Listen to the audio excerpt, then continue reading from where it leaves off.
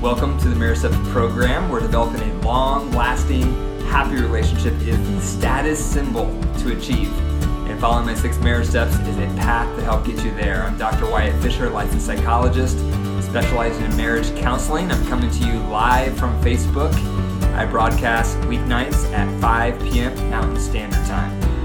If you have questions about what I covered tonight, be sure to put them into the comment section, and then I'll respond to them at the end of the program for some live Q&A. Okay, so first thing I'm going to go through, first is some marriage facts of the night. First one is traditionally, bridesmaids would be dressed in similar bride-like gowns to confuse rival suitors, evil spirits, and robbers.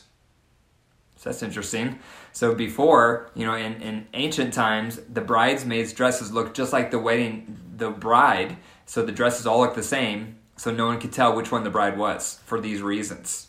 I love history, so I like integrating this type of content into the program. Second one, research shows, a research study was done, that one of the biggest predictors of marriage satisfaction was frequent small acts of kindness.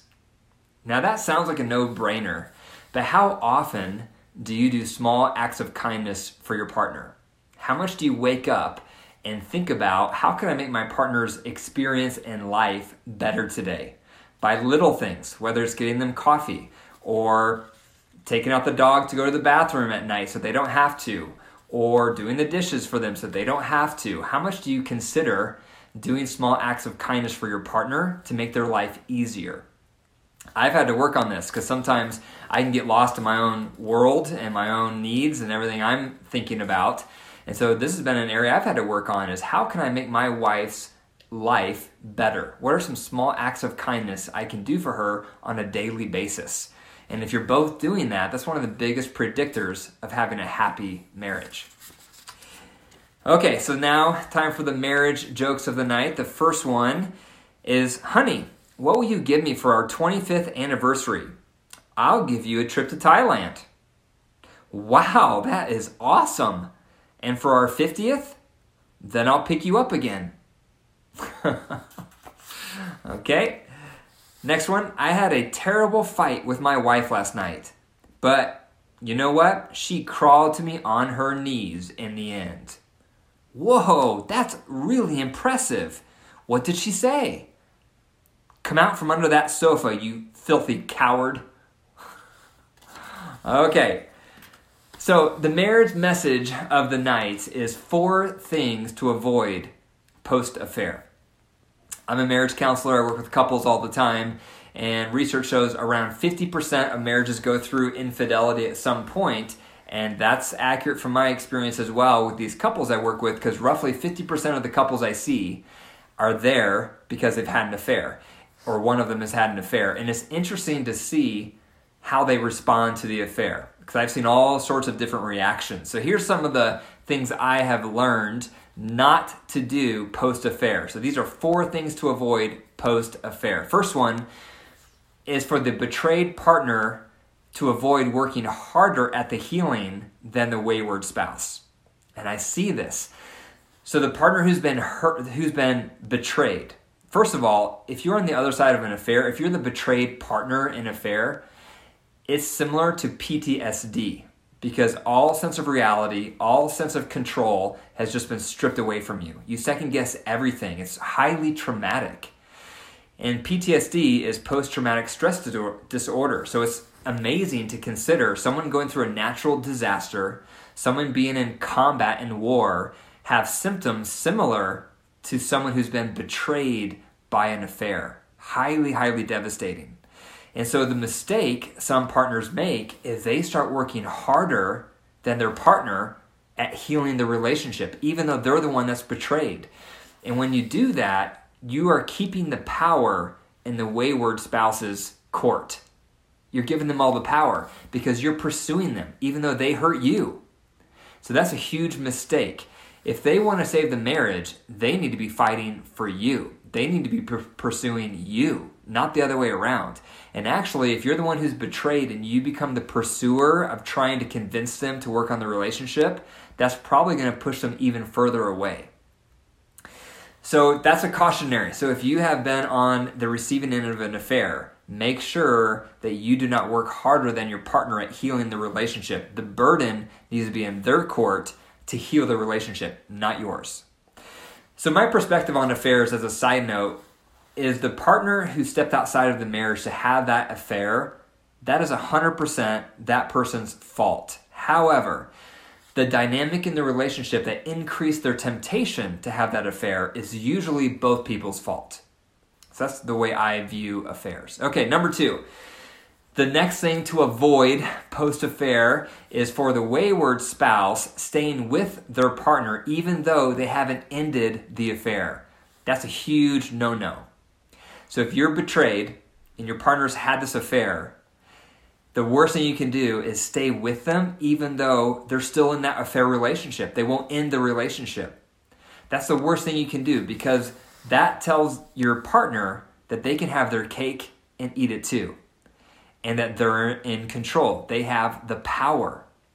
So instead, the recommended steps is, if you're in a relationship and your partner has an affair and they won't stop that affair, first thing you should do is expose the affair so that all family, all friends find out, because usually exposure will kill the affair, because an affair is an illusion. When you have an affair with someone, all reality is suspended, because you meet them in a hotel, you meet them in these random places, you go out to these nice dinners. The affair relationship is created in falsehood.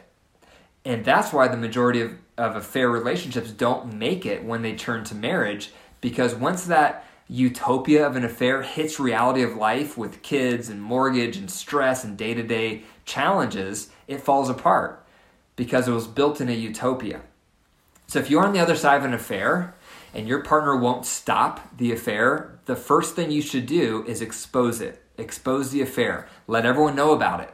Because usually that helps the person having the affair wake up and realize how destructive they're being. If that still doesn't end the affair, the second round of advice that you should do is have a separation and don't allow any contact with your partner until they can prove the affair is over. So that gives you some options, because if you are the betrayed partner, you feel powerless, and that's why it's so traumatic. So that gives you some options, and that gives you some power. So to expose it, and then a separation with no contact if the exposure doesn't work, then you separate with no contact until they can prove the affair is over. The third thing to avoid post-affair, now I'm going to talk to the wayward spouses who've had the affairs. The third thing here, speaking to the wayward spouse, is you want their partner to just get over it. I hate seeing this, and I've seen it a lot. A person has an affair, and they've ended it, but now their partner is still devastated, and their partner brings it up a lot, and then they get irritated, and they say, stop bringing up that affair. It's over. Stop asking me questions about it. I told you I'm finished with her or him. They get irritated, and they want their spouse to just get over it. And that is so unrealistic, because if your partner has gone through an affair, they need to process through the pain. They need to ask you questions. They need to rebuild trust. And so the last thing they're going to be able to do is just get over it.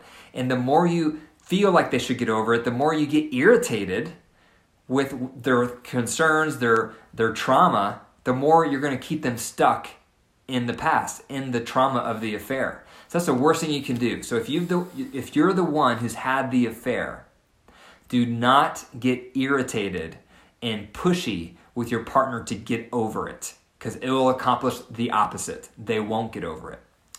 The fourth thing to consider if you are the wayward spouse is the worst thing you can do that you want to avoid is resisting opening up all your accounts and taking a lie detector test. So that's one of the things I recommend when I work with couples, is for the person who's had the affair to get hooked up to a lie detector test so that their partner can ask them whatever questions they have. Because a lot of times we have questions when we're betrayed and we're hurt.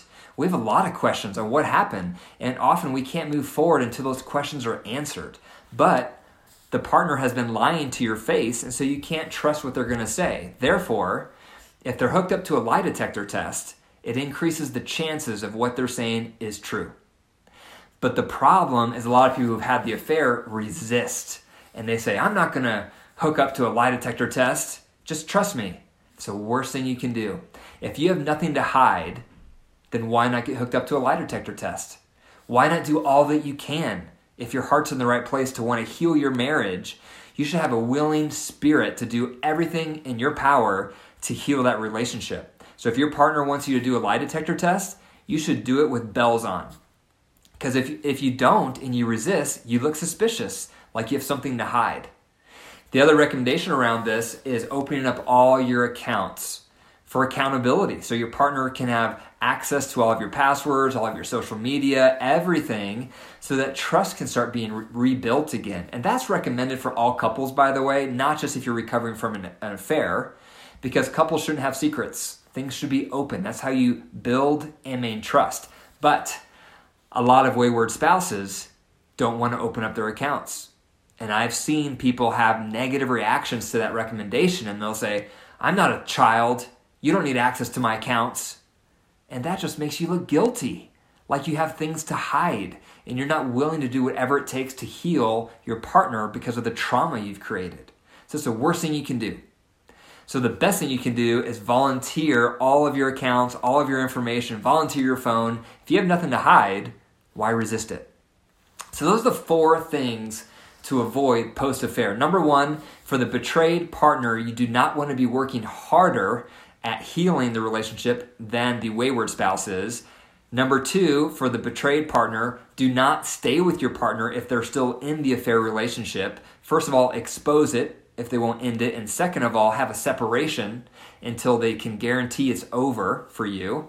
Third, for the wayward spouse, the thing to avoid is getting irritated with the healing process with your partner and wanting them to hurry it up. It's the worst thing you can do. And the 4th worst thing you can do to avoid for a wayward spouse is resist a lie detector test and resist opening up all accounts. It's the worst thing you can do. Okay, so if you have any questions, go ahead and submit your questions now if you can in the comment section. I'll be looking for them. And otherwise, you can always email me your questions, or you can submit them direct message, whatever you prefer. For more marriage resources, be sure to go to my website. It's drwyattfisher.com. And if you enjoyed the program tonight, the Marriage Steps program, be sure to share it with your family and friends and leave a review. As a reminder, the Marriage Steps program is listener supported. So to help keep it on the air, please consider becoming a monthly rock star by going to patreon.com/marriage steps. And remember, your marriage is alive. So consider, are you daily growing it or are you killing it? The choice is up to you. Take care.